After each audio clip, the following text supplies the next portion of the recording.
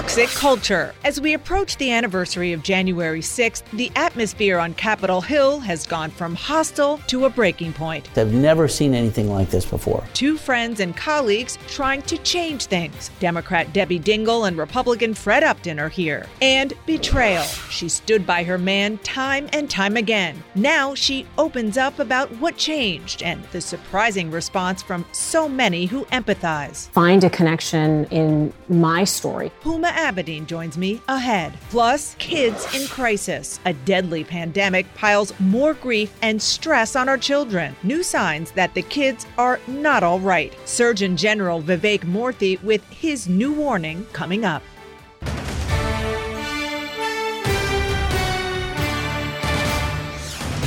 Hello, I'm Dana Bash in Washington, where the state of our union is enjoying the holidays. Merry Christmas. As many of you enjoy a little time off and a chance to celebrate with family, we're all thinking about the things that bring us together. But increasingly here in Washington, that common ground feels more and more remote. In a week, the anniversary of a violent insurrection. That event, instead of marking the end of an era of division and lies, seems merely to have been a jumping off point. A majority of Republicans now believe the lie that the election was stolen. GOP officials who have broken with former President Trump over that lie have faced threats of violence, and party leaders are protecting their members for almost any behavior other than crossing Trump. It's difficult to see how we as a nation move past this, but let's talk to two people who are trying. Joining me now, congressional colleagues and friends, Democratic Congresswoman Debbie Dingell and Republican Congressman Fred Upton, both of Michigan. Thank you so much for coming. Merry Christmas to both of you. It's really unusual to be able to have a conversation like this, which is really unfortunate. A conversation with a Democrat and Republican. You are friends, as I said. You genuinely work together. But I want to talk about what it's like for you on Capitol Hill these days. It really feels like a hostile work environment and that things are reaching a boiling point. It's pretty toxic. There's no question about it. I mean, just before we adjourned, probably for the Christmas break, one of our members had their words taken down. Usually you just apologize. You just say, you know what, I was wrong, and you just sit down and life goes on. And no, he couldn't speak the rest of the day. I mean, he stood by the words that he had, but, we've got metal detectors now going on the House floor. We get really nasty threats at home. The tone gets, tougher and tougher. It's a pretty toxic place. I've never seen anything like this before. Well, you mentioned the threats, so I want to talk about that. I don't want to start off on such a negative tone, but since you mentioned it, and then we're going to talk about some of the positive stuff that's going on, because there really is. But Congresswoman Dingell, I know you had some pretty nasty voicemails last month. You've had some recently. We're going to play one, but I actually want to warn our viewers that it is a bit disturbing. You goddamn old senile. You're as old and ugly as Biden. You ought to get the off the planet. You foul. They ought to try you for treason. You and every one of you scumbag friends. I hope your family dies in front of you. I pray to God, if you got any children, they die in your face. I've been getting those for a couple of years. Oh, terrible. A couple of years? A couple of years, ever since at Christmas time. The Christmas, right after John had died, President Trump was in Michigan. John, your late John husband. was my late husband. And once you're in that Trump hate tunnel, you kind of don't escape it. There are a lot of good people out there who are really wonderful to me, et cetera, but we average several of those a week. And, we're used to it. My friends look at me, I play them, and it's almost like therapy, and say, how can you do this?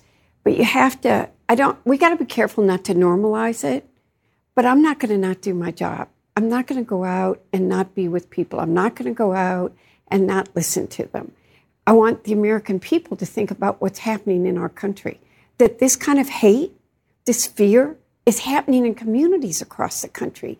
If you even look at the horrific shooting that killed children in our state, they were living with parents that were reflecting. He was living with parents that had some of that. We need to really worry about our democracy and find a way that you can disagree with people and do it in a civil and agreeable way. And it really does have me very worried.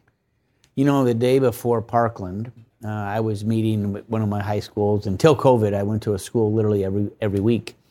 And I was speaking at a high school with 300 or 400 kids there, and they had a live shooter drill, something that never happened when I was in school. Then we had Parkland. Within a couple days, we all sort of changed our schedules. We focused on school violence. Debbie actually came over to my district, and I went to hers as well. And we met with law enforcement and pastors and school officials and kids. Kids can't learn in an unsafe environment. And, that's where we are today. I mean, what happened in Michigan a couple weeks ago now has now triggered copycats like that. So we've had a number of schools across our state that have been closed all over because of some of the threats. One of them in my district by an 8-year-old. Mm. So are you connecting the toxic environment on a national political level to what you're seeing on a local level? Yes. Yeah. The House of Representatives is a representative body. It represents the people. Now, what I do want to say is that there are a lot of good people that are worried about our country. So I don't want to be all negative here. Mm-hmm. I have people every day that come up from when I'm in the grocery store, when I'm at the farmer's market, when I'm in schools. Fred and I are both known for being out and about when we're home. And they come up and thank me for doing the job. Or they talk about an issue.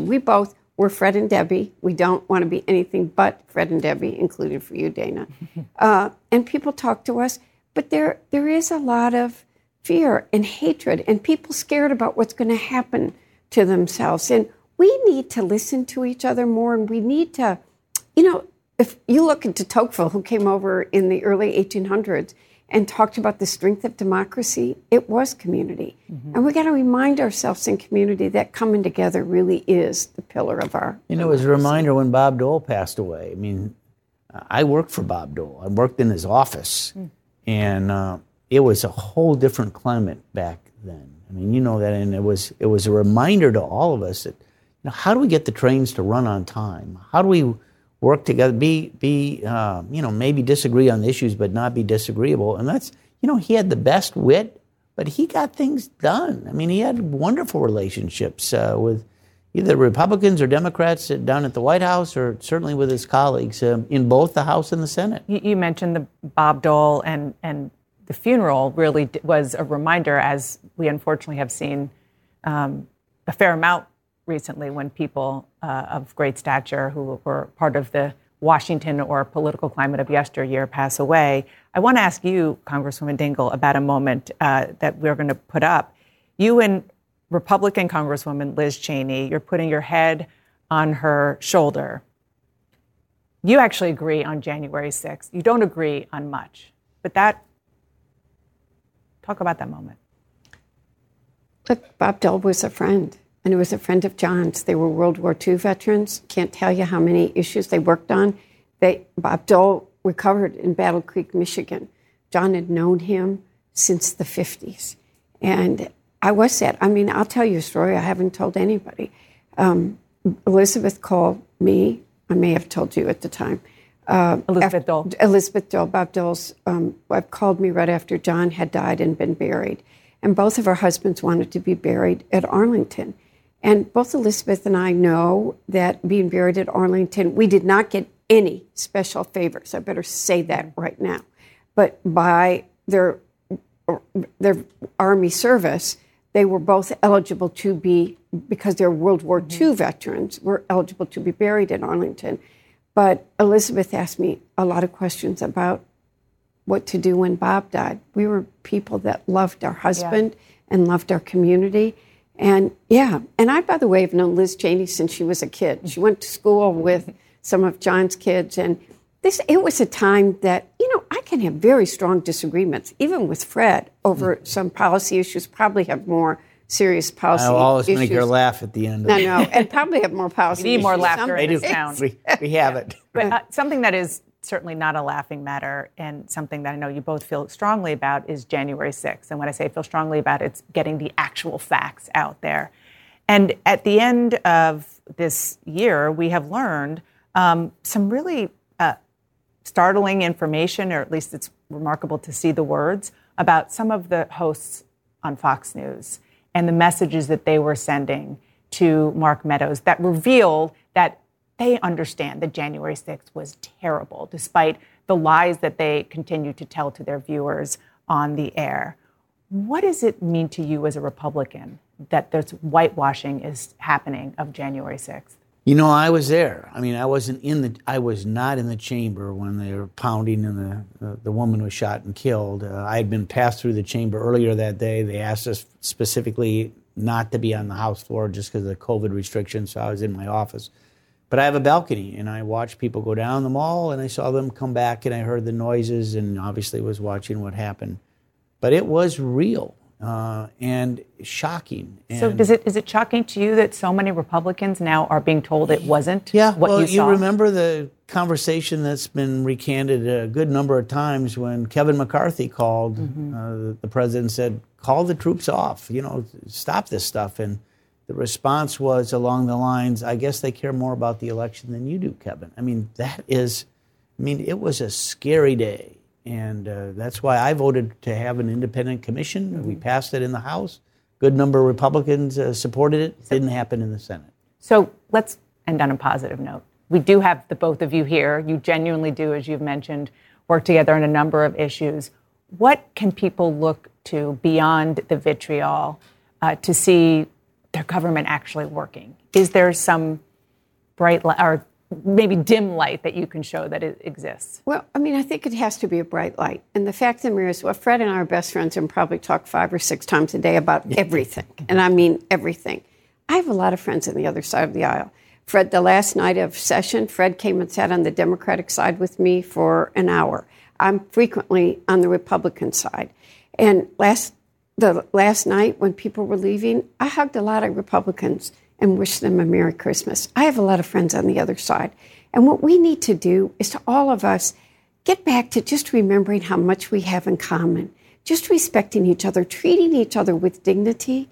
And I say to everybody, a little act of kindness towards anybody can make the difference in that person's day, week, or life. As we look towards 22 coming, it's going to be a tough year. I mean, we see it in Michigan. We're the number one hotspot right now in terms of COVID. What can we do working together to try and help our hospitals, our heroes, our workers, families to make sure they don't get this? I just had a neighbor die of COVID another week or so ago. I'm so sorry. I mean, if we don't work together, we're not going to get this thing solved. And for me, the Pfizer vaccines actually produced, manufactured, sent out from my district, Kalamazoo and Portage, Michigan. It's been exactly a year now. And we have, even though we've crossed the threshold of 800,000 Americans dead, think how many hundreds of thousands would have perished without the vaccine that, frankly, we got through our committee when I was chairman. Amen to that.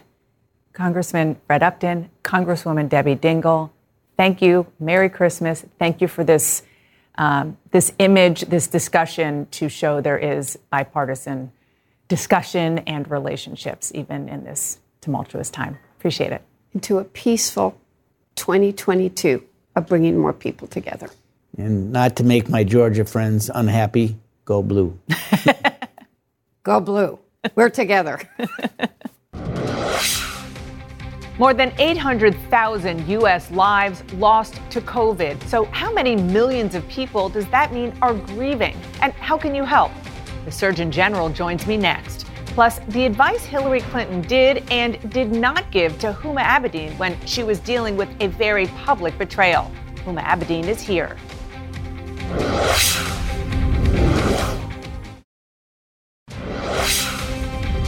Welcome back to State of the Union. This is our last show of 2021, and it has been another really difficult year. More than 800,000 U.S. lives lost during the COVID-19 pandemic, and The unthinkable tragedy is having a devastating effect on our children who are struggling with stress from loss and social isolation and school violence.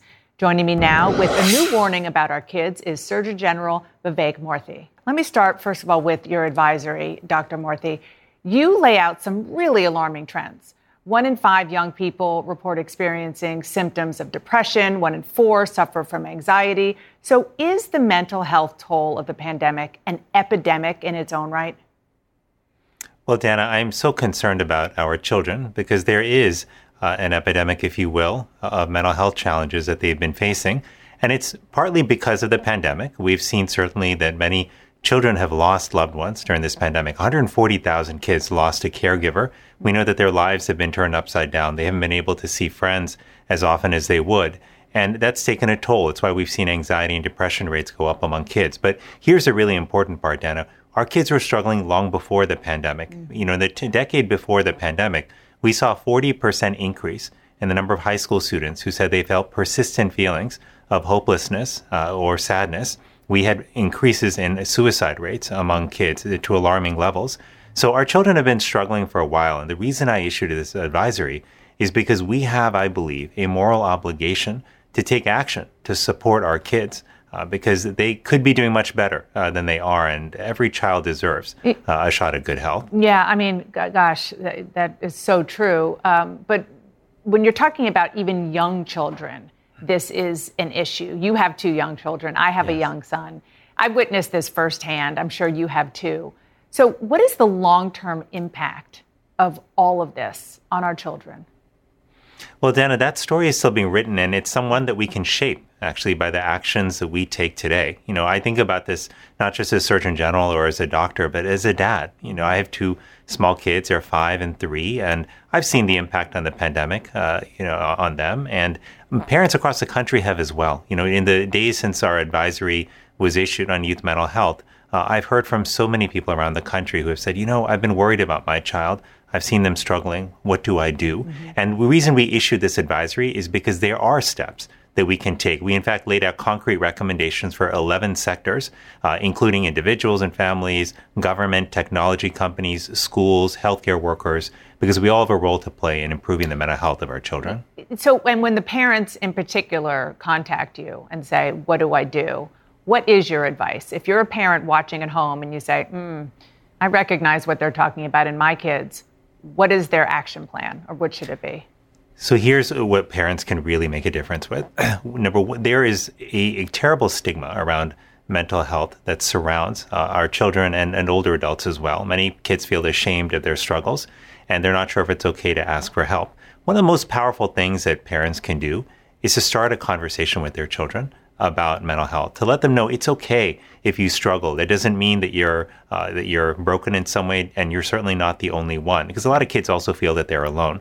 Starting that conversation is important so your kids know that it's okay for them to come to you for help. It's also important for parents to encourage kids to seek out help, even if it's not from them, if it's from a school counselor or a teacher, because many kids are struggling, but they don't know if it's okay for them to ask for help. Mm-hmm. And finally, just keep in mind that our relationships in our lives, for our kids and for adults, are one of our most powerful buffers for stress, one of our most important supports, if you will, for our mental health. And encouraging our children to invest in relationships with family members, with friends, is such an important part of ensuring their mental health and well-being. So we are almost 2 years into this pandemic. A lot of Americans, beyond children, are feeling increasingly pessimistic. Vaccine resistance remains high. More than 1,000 people are dying every day. What do you say to Americans who fear that the pandemic is just never going to end and that this is the new normal?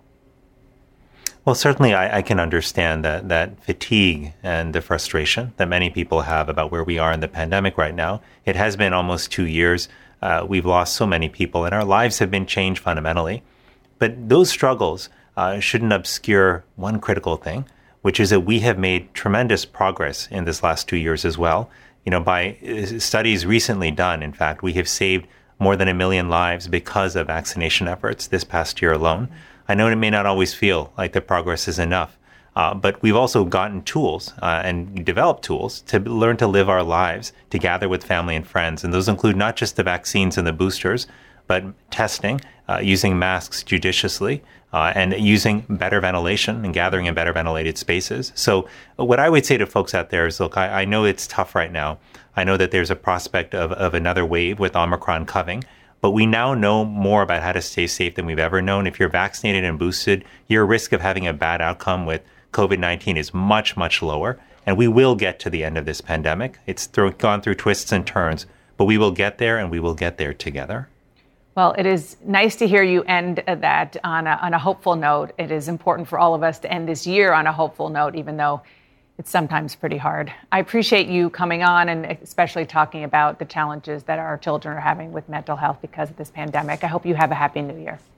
Thanks. And I hope you do as well, Dana. And I hope that everyone out there who's listening just takes some time over the holidays to reconnect with people you love. This is a time for us to double down on those connections with others. Our relationships with each other are a source of healing, and we need that right now. Well said. Dr. Murthy, thank you so much. Thank you, Dana. And you definitely remember her story, and you probably said to yourself, what is she thinking? Well, next, we're going to talk to Huma Abedin about that and the most surprising response to her book next.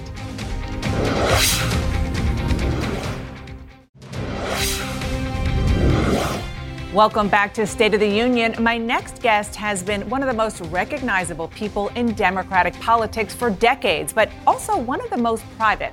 Huma Abedin, longtime aide to Hillary Clinton and former wife to the infamous former Congressman Anthony Weiner. Now she's telling her own story. And while there's been a lot of focus on her role in the Clinton campaign and the scandal that marred its final days, today, we're going to zero in on something a little different, something Abedin says prompted a lot of people to come up to her and confide their experiences, and that is her story of betrayal, of being a new mother and of seeking a divorce, and how she is picking up the pieces. Joining me now is Huma Abedin, author of a new book, Both and, A Life in Many Worlds.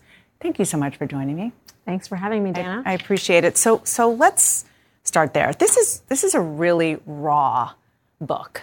You kind of put it all out there, and it's done in a way that people who've known you, and I've only known you from afar for this reason, because you've always been so private.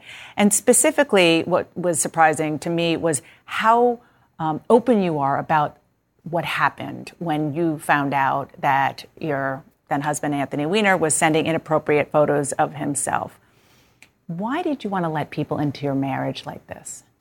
So, Dana, first of all, I'm thrilled to be talking to you about this. And it is one of the things, as you said in your introduction, that a lot of people do come up and talk to me about: strangers on the street, friends, people I've lost touch with for many years, people from my childhood would reach out and find a connection in my story, something about my relationship or my marriage that they can either relate to, they've heard of, they know somebody in their family who's kind of gone through a similar kind of betrayal.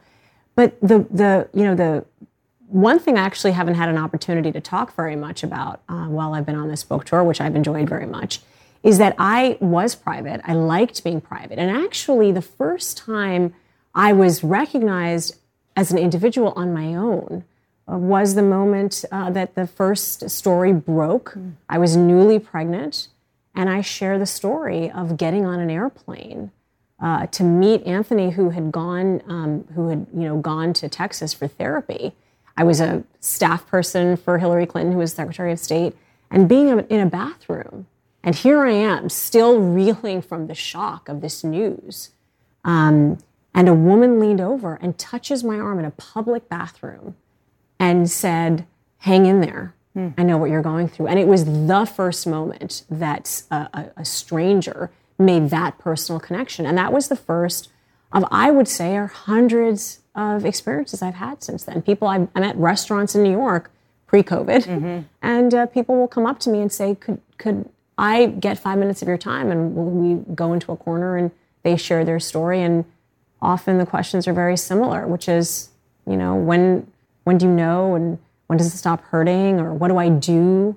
And so if I can make, one piece of service in writing my story, it's one of the reasons I chose to write in detail what it was like. So I want to ask you a lot more about that, because I find that fascinating that there is an unfortunate sisterhood, and maybe it's not even just women. Maybe there are men who come up to you as well. But let's just, for people who are not super familiar with the stories, maybe as much as others. I remember this in maybe a different way than other people because I was a Capitol Hill reporter at the time. It was 2011. I was 8 months pregnant. And I contacted his office. It was that Memorial Day weekend, 2011, when they said that he was hacked. And just something felt fishy. It smelled fishy to me. That's how I felt as a reporter. I felt something was off. How did it feel as a wife? Well, I was in shock. Well, when he texted me, I write in the book, I get a text in the middle of the night, and I was right after I had returned from a trip with the Secretary of State. We were staying at Buckingham Palace. It was an official trip with President Obama. We then went on to Pakistan, if I remember correctly. I mean, it was an important trip that I was in the middle of, and I arrived back home. I was living in Washington at the time, and I crawl into bed. I'm exhausted. I'm newly pregnant. Nobody knew. I mean, I was living this dream life. I was living in this blissful marriage. I thought I was married to the perfect man. And getting a text from Anthony in the middle of the night saying that his account had been hacked, but not to worry, that he was handling it. And Dana, honestly, I didn't worry. And in part because I had so many other things going on at the office I was worried about. I was carrying this little secret, my pregnancy. And Anthony was, in our relationship, always the fixer. He was the doer. He was the problem solver. He took care of everything. I share the stories of if I left the apartment a mess, I would come home to a clean apartment, groceries in the fridge, hot food on the table, my dry cleaning done, my shoes fixed. That's the role he played in our marriage. So no, I thought it was an anomaly. I thought it was, the word hack was a little puzzling because I didn't really back then. I mean, we're talking about 2011. Somebody being hacked was still kind of the scary thing, but that was it. Yeah. And you mentioned you were newly pregnant. How did you reconcile what was supposed to be one of the happiest moments of your life with the fact that after he said he was hacked, he eventually did come to you and say, it's true?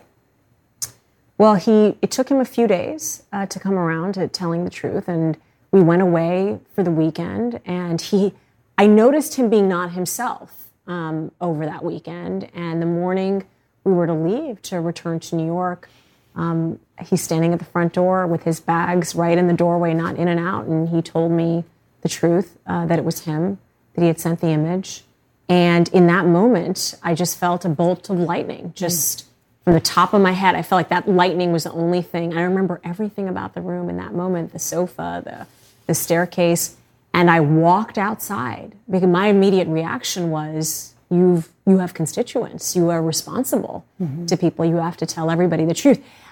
Immediately, it became not about me. It became about the child I was carrying, and it became about his constituents and coming clean. And he immediately called his team, and I went out to the back terrace, and all I could think was, what is happening to my life? I was in such shock, Dana, and such and anger too. I mean, these were supposed to be these blissful days, enjoying being, parents about to bring a child into the world. So many people, I think, can relate to that moment. I mean, when your world falls apart, and it's like a freeze frame of where you are at that moment. 2 years later, Anthony decides to run for mayor in 2013. And during that campaign, things were going pretty well for him. And then another revelation, another inappropriate sexting, I guess you would call it, with a woman was out there. That time you went out, you did a press conference with him. It was the first time a lot of people even heard your voice. And you were getting phone calls in the car from people like Hillary Clinton, and you let them go to voicemail. You didn't answer them. Why? I, in that moment, thought every decision I've tried to make in my marriage, I have tried to do what I thought was the right decision in that moment. And in that moment, I felt that I owed the public an explanation for why I had stood with him when he decided to run for mayor. And, there's such I've said this before, that there's a 2021 sort of hindsight is 2020 about all the things we should have, would have, could have done in the time. I don't think we understood the behavior. I share in the story how the very first therapy session we went away to, that even Anthony, who was confused, didn't understand the behavior, said, what is it? How do I, what is the explanation? And how do I prevent myself from ever doing it again? So I think we were in these 2 years of just muddling through, going to therapy. And I certainly didn't understand, Dana, that it was something that this was behavior that one could not control. I had encouraged him to run for mayor, and in part because he'd been a good congressman. He'd been, reelected time and time again, even when he had resigned. His constituents didn't want him to resign. And I wanted him to have a focused profession, a profession that he was good at. You thought it was fixable? I 100% thought it was fixable when I encouraged him to run. The story breaks. Again, our world is falling apart. But I didn't think it was right for him to go out on his own because I had encouraged him to run. I'm sure you've heard this, and I've heard this, I can't even count how many times. People, and they're speculating at that time why you stayed. And one of the questions is it because your model was Hillary Clinton, who was famously betrayed by her husband and stayed? I don't think it occurred to me for even a second. The first time it happened, I was it's why I opened the chapter with waking up at Buckingham Palace, writing a letter to Anthony saying, how is it possible for two people to be this blessed? We have to be thankful to God. That's how amazing the moments were. I was madly in love with him. He was my first love, the first man I was ever with. So to start there, that is why I stayed the first time. And really, a lot of it was motivated by the fact that I was carrying his child. Yeah. And I did not have a choice when my father was taken from me. And so I was going to do everything I could to have my son grow up in a household with two parents. And I really tried to make that marriage work. By the way, Dana, I believe he did too. We both tried to figure out how to be in this relationship together and how to, be healthy mentally and otherwise. And it just didn't, it was so much more complicated than either of us realized. And I think comparing to other situations, it's just neither here nor there for me. So no, it did not occur to me. Complicated is the perfect word. And again, so many people, including myself, can relate to that. And we're going to take a quick break because we have a lot more to talk about, including the moment that Huma says was a breaking point. We'll be right back.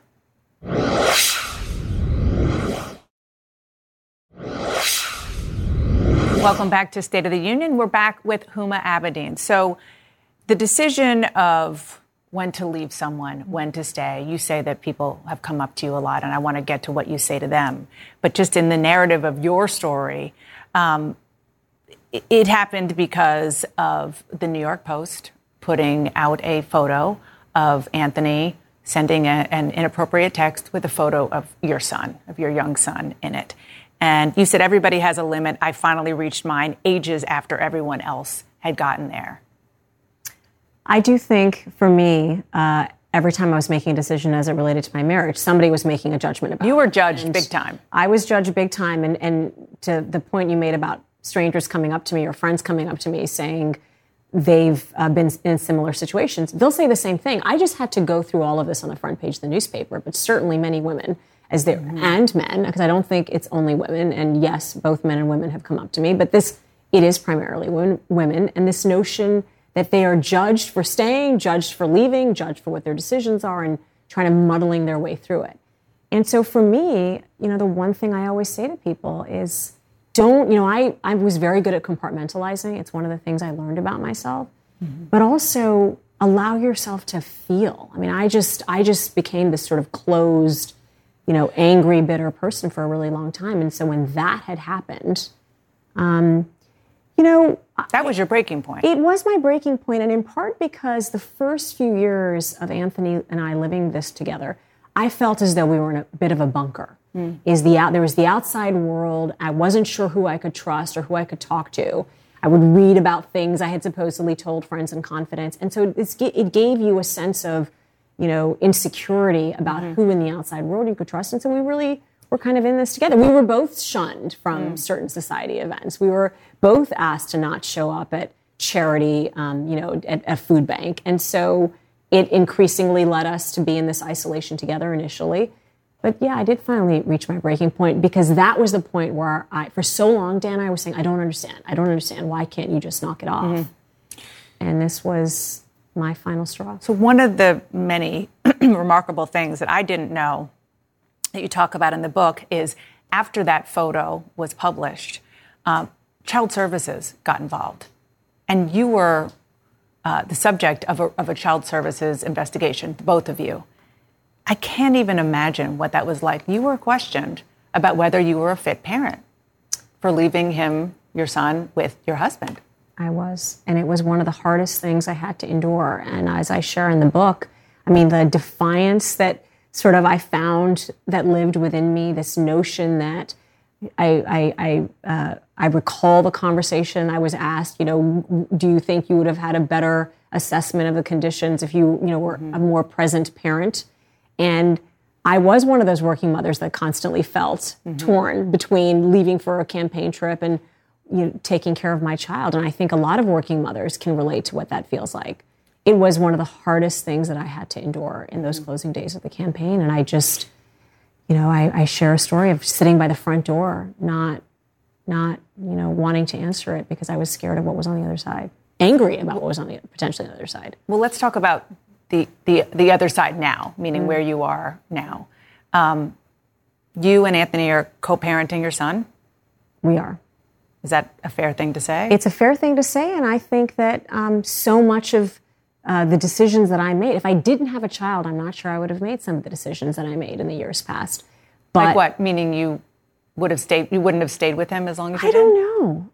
Dan, I could do a woulda, coulda, I just don't know. Yeah. But for me, in large part, I know he's going to be in my life forever because we share a child together.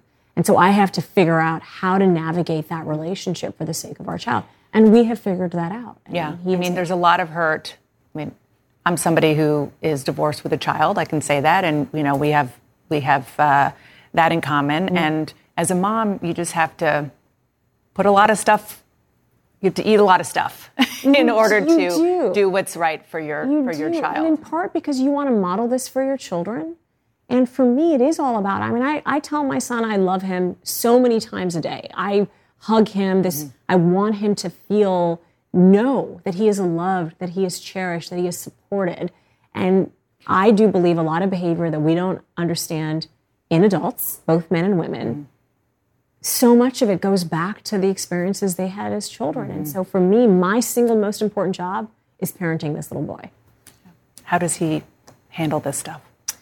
I don't think he's aware yet of he's generally aware that his parents are in the public a little bit. But he thankfully hasn't had to endure anything overtly negative yet. When Anthony was sent away, he was teased a little bit about that, but he's really handled it well. We do know that we've shared things with him, and we will continue to do that as he ages in an appropriate way because we believe that we should always be sources of truth for him.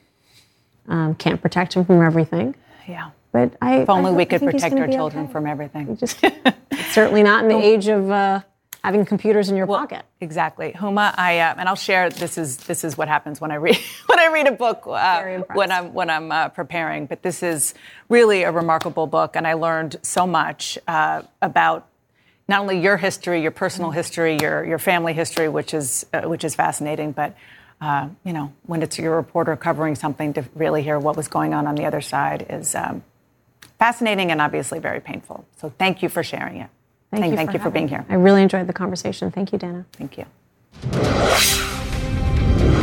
On behalf of all of us here at State of the Union, we want to wish you all a Merry Christmas and Happy Holidays. And we hope you have a safe and healthy New Year. And fingers crossed for a little bit of an easier time in 2022. Thanks so much for watching. We look forward to seeing you in the new year. The news continues next. Quality sleep is essential, and that's why the Sleep Number Smart Bed is designed for your ever-evolving sleep needs. So you can choose what's right for you whenever you like. Need a bed that's firmer or softer on either side? Helps you sleep at a comfortable temperature. Quiets their snores. Sleep Number does that. Sleep better together. J.D. Power ranks Sleep Number #1 in customer satisfaction with mattresses purchased in-store. And now, save 50% on Sleep Number Limited Edition Smart Beds for a limited time. For J.D. Power 2023 award information, visit jdpower.com/awards. Only at Sleep Number stores or sleepnumber.com. Now streaming exclusively on Max, a new CNN flash doc about the album that has Nashville talking, Call Me Country. Beyoncé and Nashville's Renaissance. Watch it at max.com/callmecountry. Max subscription required.